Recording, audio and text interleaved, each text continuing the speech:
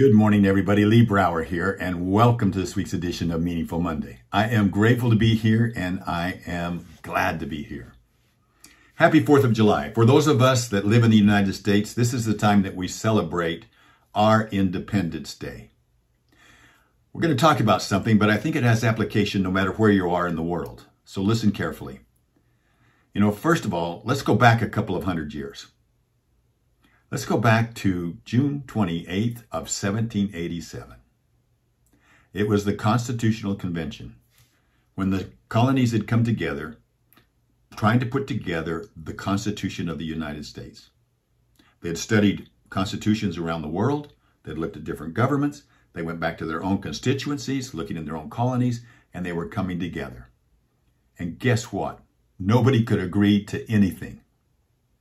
And it was just, instead of being a nice, smooth transition, let's create it, yeah, rah, rah, it looked an awful lot like politics today. What a shame. But then an 80-year-old man, the oldest man at the convention, addressed the president. And I would recommend that you go and look at Benjamin Franklin's address to the Constitutional Convention.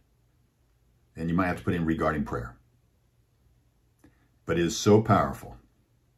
He starts out by saying, hey, wrote it to the president, Mr. President, this is small progress we've made after 5 or 6 weeks. We're getting nowhere. He says, we have different sentiments on almost every question. We got just as many nays as we have ayes.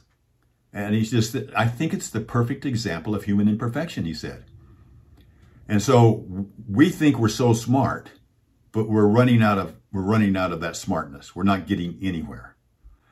And so he goes on to say that all this groping in the dark to find political truth, when it's right there in front of us, we still can't see it.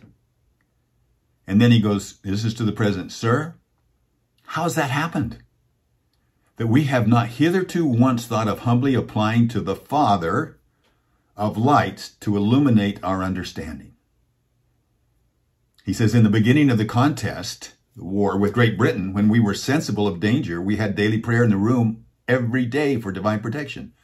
He said, our prayers, sir, were heard, and they were graciously answered. And he said, all of us who were engaged in that struggle, we must have observed frequent instances of his providence in our favor.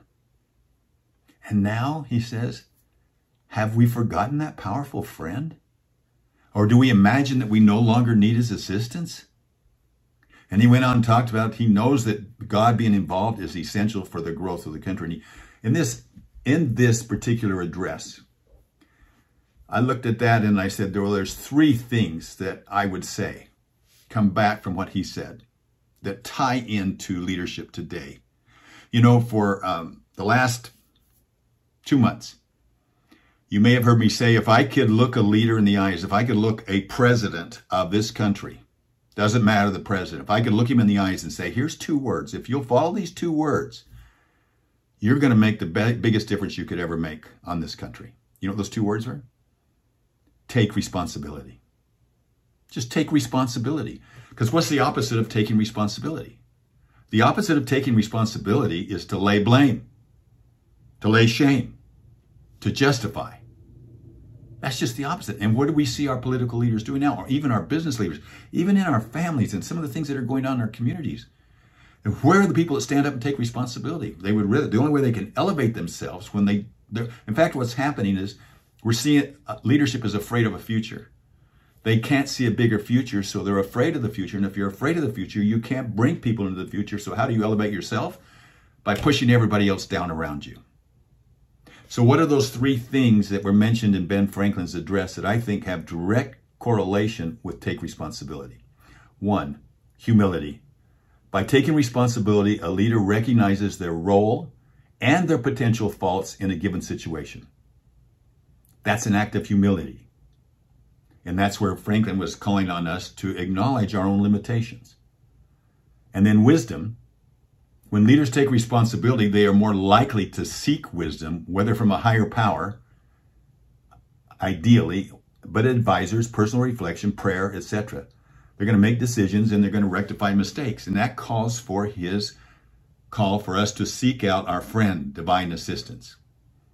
And then the third one was taking responsibility fosters unity. So again, humility, wisdom, and unity. If I take responsibility, you bring your people together.